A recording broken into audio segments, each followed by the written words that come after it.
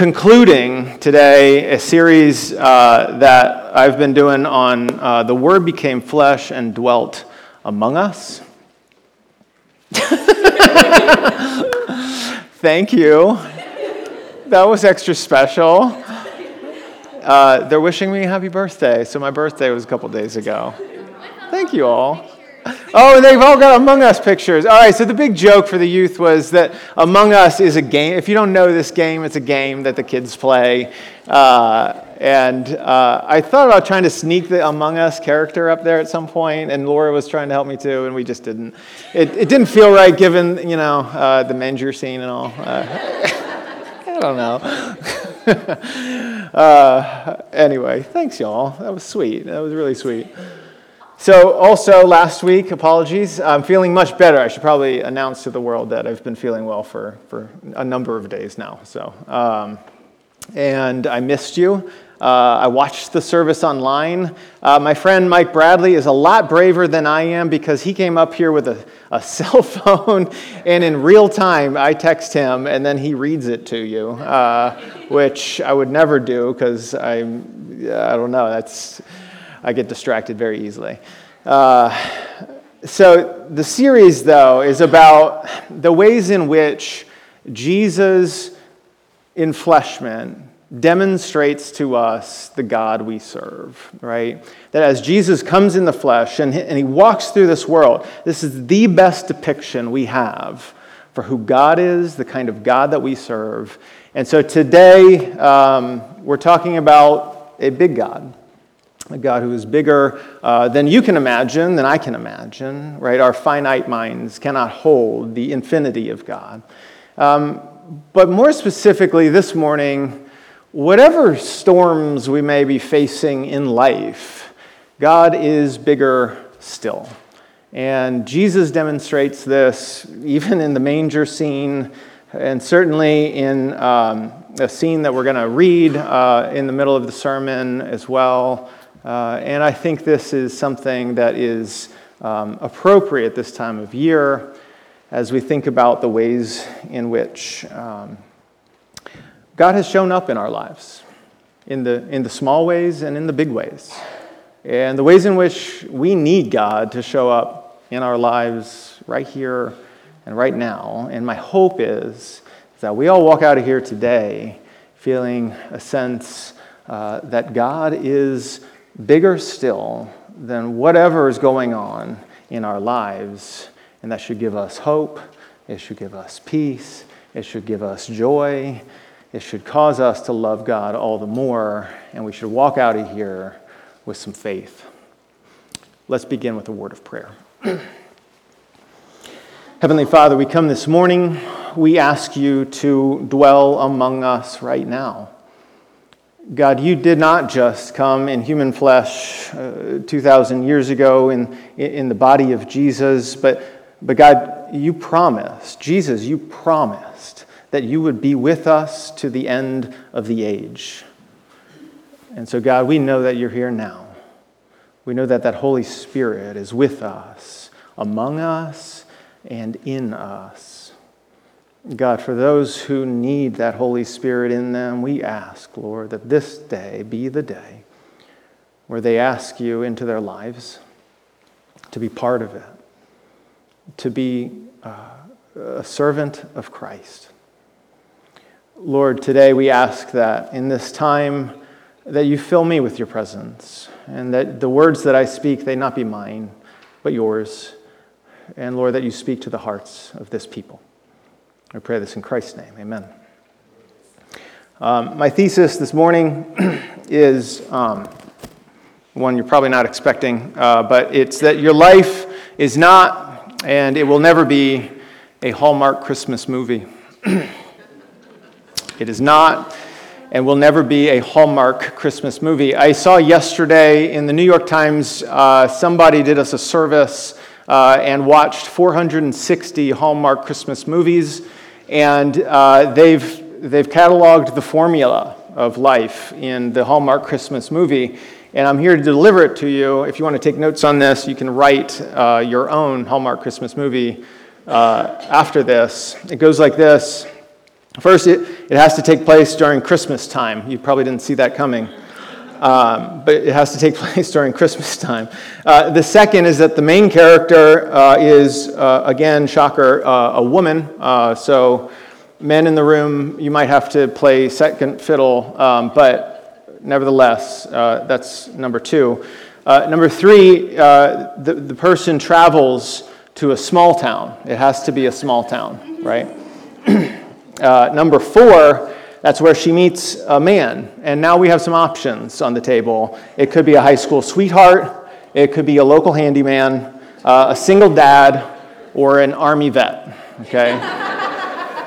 These are your options. So I'm just going by the script here. And number five, then there's like a side quest in the movie. So perhaps a family cafe needs to be saved. A toy drive or a ball needs to be organized. A mystery about like a secret Santa or a lost bracelet needs to be resolved. And then finally, the movie needs to find an end. And so she decides either to move to the small town or he decides to move to the big city, and then they end by kissing. And that's your Hallmark movie, right? And your life will never be and cannot be a Hallmark movie. And the reason is simple. Like, life is not scripted, right? We don't get to choose that kind of life. And in fact, life often comes at us quite differently than that. And we have periods, sure, of like high highs, but then we have these other periods of some low lows, and then these periods of just kind of waiting for a while, waiting on just like something to happen in life where you don't really know what's next. I like to imagine that when I die, I get to watch the movie of my own life, right? That it's there, I'm given some buttered popcorn, and somebody's pulled together like the highlight reels of it all, and I'm watching like the laughter and the fun times, and then those times that maybe I wanted to forget, but now that I'm seeing it, I'm realizing, well, that's why I'm that way, right? And then there's the moments where like triumph and victory, and and then those moments where you fall flat on your face, and you realize that life's like this. It's a drama, right? It's filled with all kinds of drama, and some of it's going to make you cry again when you think about it. Some of it is, frankly, just simply traumatic, and then some of it brings hope and possibility and joy, and so life is a lot messier than, again, a Hallmark movie. And particularly when you're in those messy times, and when you're in the hard times or the dark times or the waiting times or the periods where it's just not clear what's happening, you might be tempted to lash out and to say, God, where are you? I just need you to show up, right? I need you to come in some fashion and just show me that you're here, because it seems like all the lights have gone out and it's really dark in this place. And God, if I were God, I would do it this way, and I would create maybe something that is a little closer to a Hallmark movie, because everybody loves, well, maybe not. A lot of people love a Hallmark movie. But that's not what we get. Instead, what we really get is something more akin to Isaiah 55, 8 through 9, where God says, "My thoughts are not your thoughts, neither are your ways my ways, declares the Lord. For as the heavens are higher than the earth, so are my ways higher than your ways, and my thoughts are higher than your thoughts." And when I read that, I think we've got a God who is bigger still. God's got a vantage point that we don't have. God's a little older than we are, maybe a little more time under the belt. a wisdom that we don't possess. And God's ways and thoughts are not our ways and thoughts. And really the only proper response, even in the darkness, is faith and trust. Let's open up to our passage today, Luke chapter 1. Luke chapter 1, I think what we'll find here is a moment from Mary where God's ways were not her ways, or her ways wouldn't have been God's ways would not have been her choice. But nevertheless, this is what she gets. Starting in Luke 1, verse 26, we'll read through it again. In the 6th month, the angel Gabriel was sent from God to a city of Galilee named Nazareth, to a virgin betrothed to a man whose name was Joseph, of the house of David, and the virgin's name was Mary. And he came to her and said, "Greetings, O favored one, the Lord is with you." She was greatly troubled at the saying and tried to discern what sort of greeting this might be. And the angel said to her, "Don't be afraid, Mary, for you have found favor with God. And behold, you will conceive in your womb and bear a son, and you shall call his name Jesus. He will be great and will be called the Son of the Most High. And the Lord God will give to him the throne of his father David, and he will reign over the house of Jacob forever, and of his kingdom there will be no end." This is all great news. Frankly, in some ways, Mary was fortunate, right? I mean, the angel could have come to her saying some pretty hard things, and this is hard enough because we all know, well, she's not yet fully married. She's just betrothed, and she's pretty young. If you don't know, they were marrying in their early teens at this point, and she's pregnant out of wedlock, and there's a lot of uncertainty around that. The darkness is no doubt shrouding what she's hearing here. And her response kind of indicates as much, because the very next line, she says very clearly, Mary says to the angel, "How will this be?" Right? Which is kind of, I think, a nice way of her saying, "Excuse me, what did you say? That's not how this works. I am a virgin."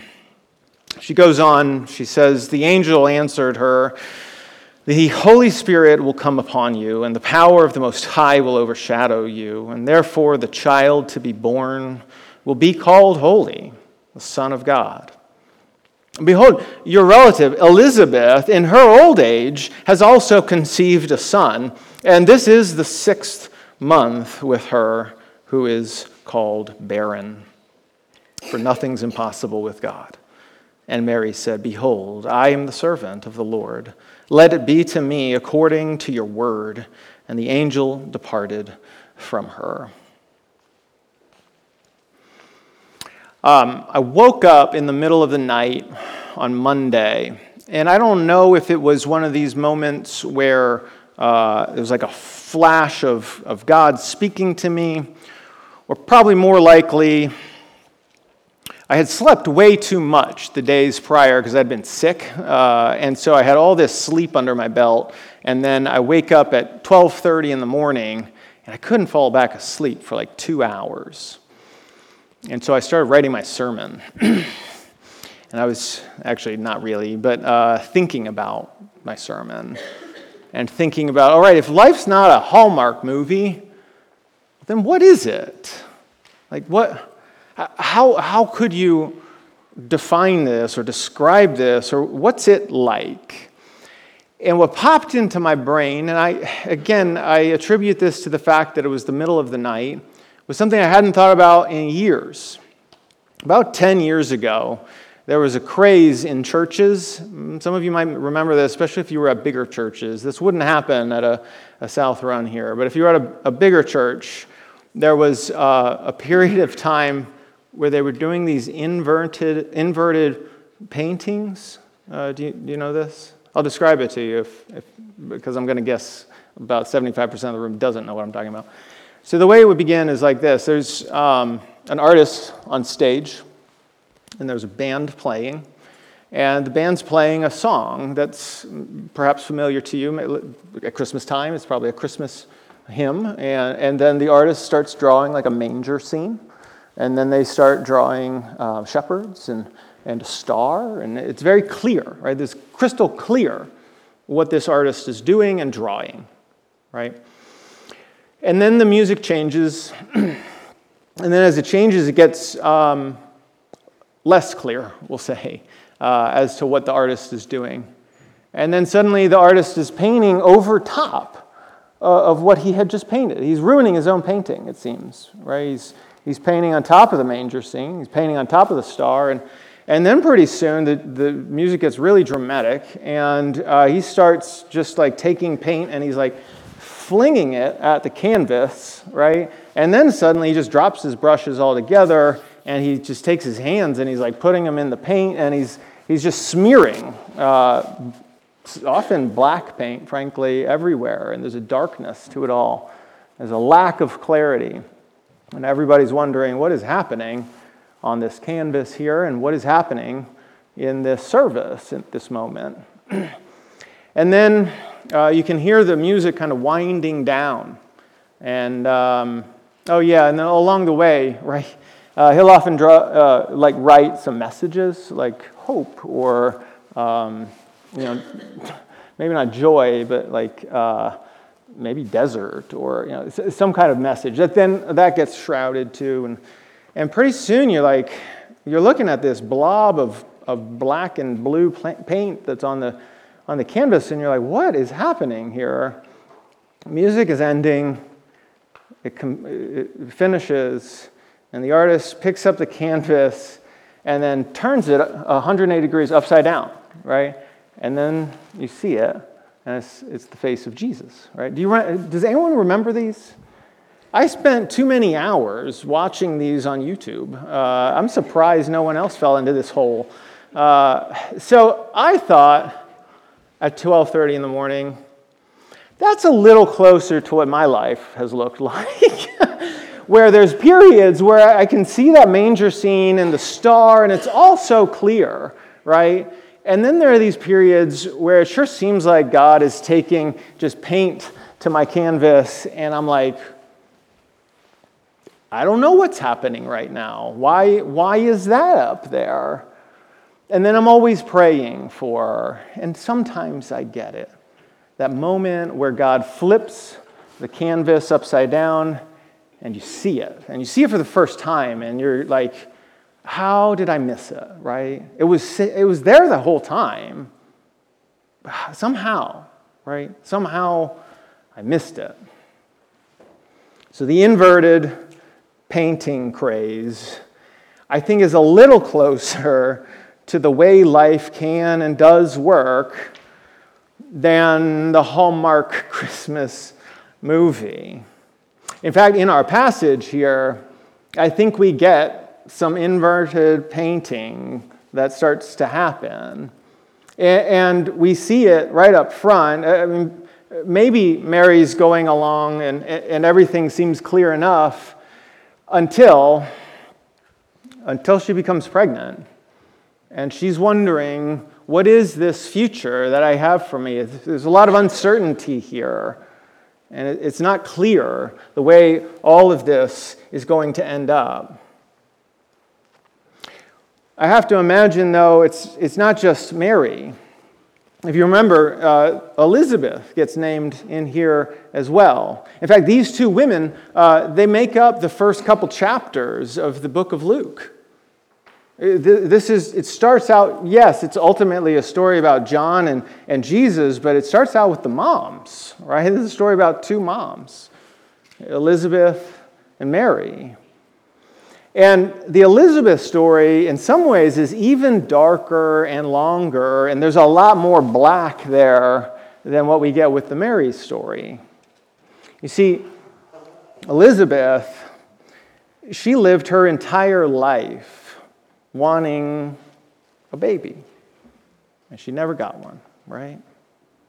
to the point where it says that she was barren, but it also says that she was past childbearing years. She had reached menopause and beyond, right? And so we get this story where you've got two women. One is way too old and one is way too young, frankly. And here God is working with these two women. And the one that's too old, Elizabeth, I liken it to, the movie Up? The montage at the beginning where you kind of like walk through the person, there's this couple, and then she dies though, right? So in this montage, you get the family portraits through time, but they don't die. What happens is you get the family portraits of like the larger family tree, and they're doing these big gatherings, family gatherings, and everybody else is having babies, and life is growing. You can see the size of the portrait is probably enlarging, and then there's Zechariah and Elizabeth, and it's just two of them, right? Their whole lives. It's just these two. And it's just these two. And all their family members are growing, and everything's filled with life and happiness, and then you can just kind of see it, like the two of them are taking the pictures, and there's a certain sadness there, right? And there's a darkness. You have to believe. I am 100% certain Elizabeth cried out multiple times in her life saying, God, where are you? Why aren't you showing up, right? Until God does, in the person of John the Baptist, right? And then she gets pregnant.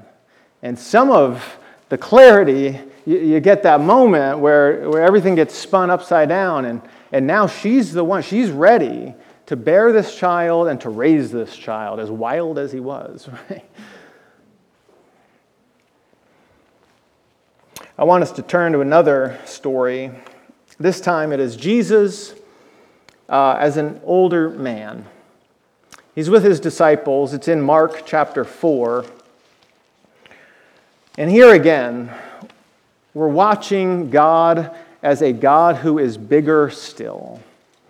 We often tend to shrink God down, to put him in a box. We often tend to expect less of God than perhaps we should.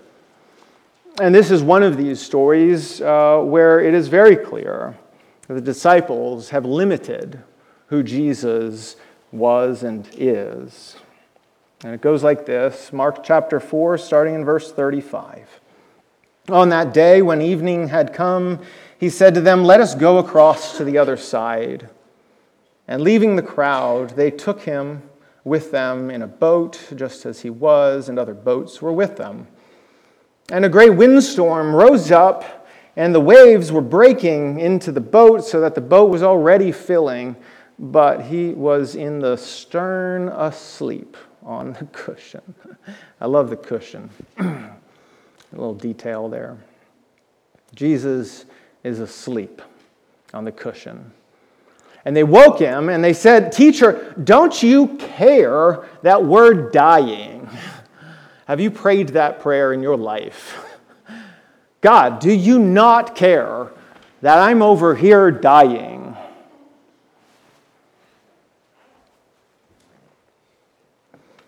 Jesus awoke, and he rebuked the wind, and he said to the sea, 3 simple words. Peace, be still, right? Peace, be still. And I know it says he said this to the wind and the sea. But didn't he say it to the disciples too, right? He said, peace, be still. Perhaps Jesus needs to say that to you this morning, right? Whatever that storm is, whatever's going on, wherever you're crying out, God, don't you see me over here? I'm dying. Peace, be still. And the wind ceased, and there was great calm. And he said to them, why are you so afraid?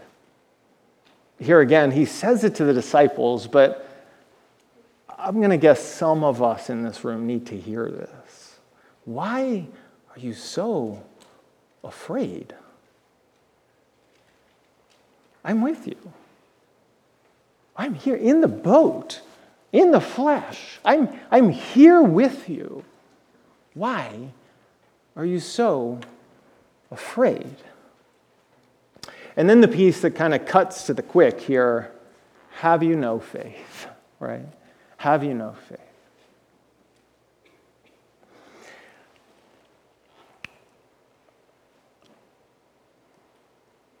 There are a few ways to compare these two stories, Luke 1 and Matthew 4.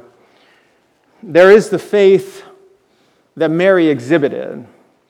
Probably should have pointed it out a little clearer, but the way Mary answers all of this, when the angel comes to her and says, you're going to have a baby, and she says, how does that work? And he explains it, then what does she say? She says, let it be unto me as you have said. She essentially says, I am here, I am willing, I have faith, right? This, by the way, is probably intentionally contrasted to just like a few verses earlier in that chapter, Zechariah. I know I'm jumping from story to story here, but Zechariah, he too met an angel. Do you remember this? Zechariah meets an angel, and what does he do? He kind of laughs it off, and he's like, it's not going to happen, and he goes mute, and then the angel says very clearly why. The angel says, because you didn't have faith, right? And then the same angel, Gabriel, heads over, meets with Mary, has a very similar conversation, frankly. And Mary says, I will follow. I submit myself to your will.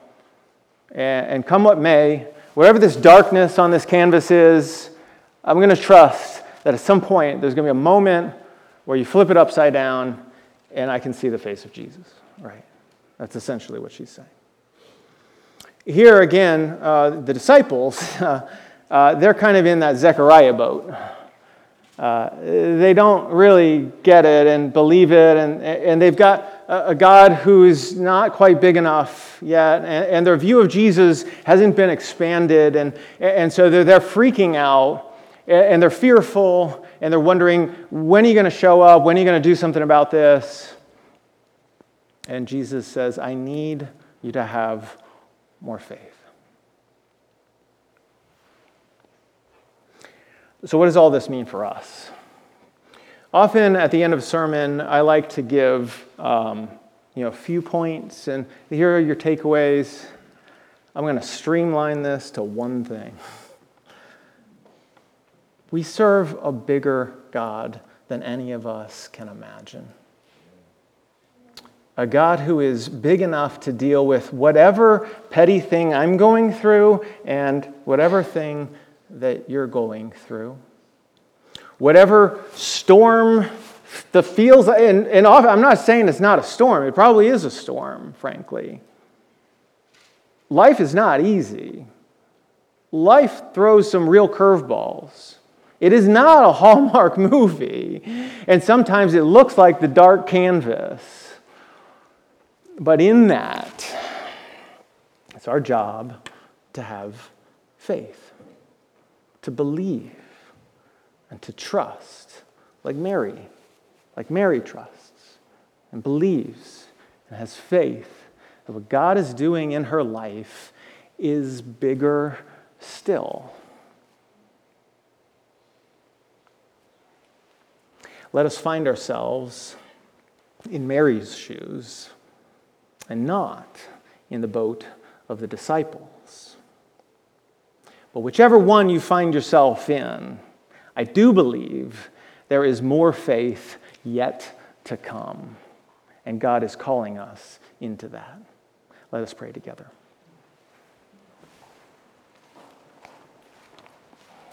Father, Son, and Holy Spirit, on this day we celebrate Jesus coming into this world, God coming in the flesh, and with that, we believe that we serve a God of possibility, that all things are possible. As the angel told Mary, all things are possible with you. God, may we believe that in our heart of hearts. Because if we do, if we draw near to you, then God, whatever comes our way, we know that you are bigger still. We know that you are capable and that you are able to walk us through that sea that needs to be parted. You are able to calm that storm that is in our life, and you are able to give us the peace that passes all understanding. May this morning we hear your voice saying loud and clear to each of us, peace, be still. God, settle our hearts. Prepare us for the coming of the Christ child.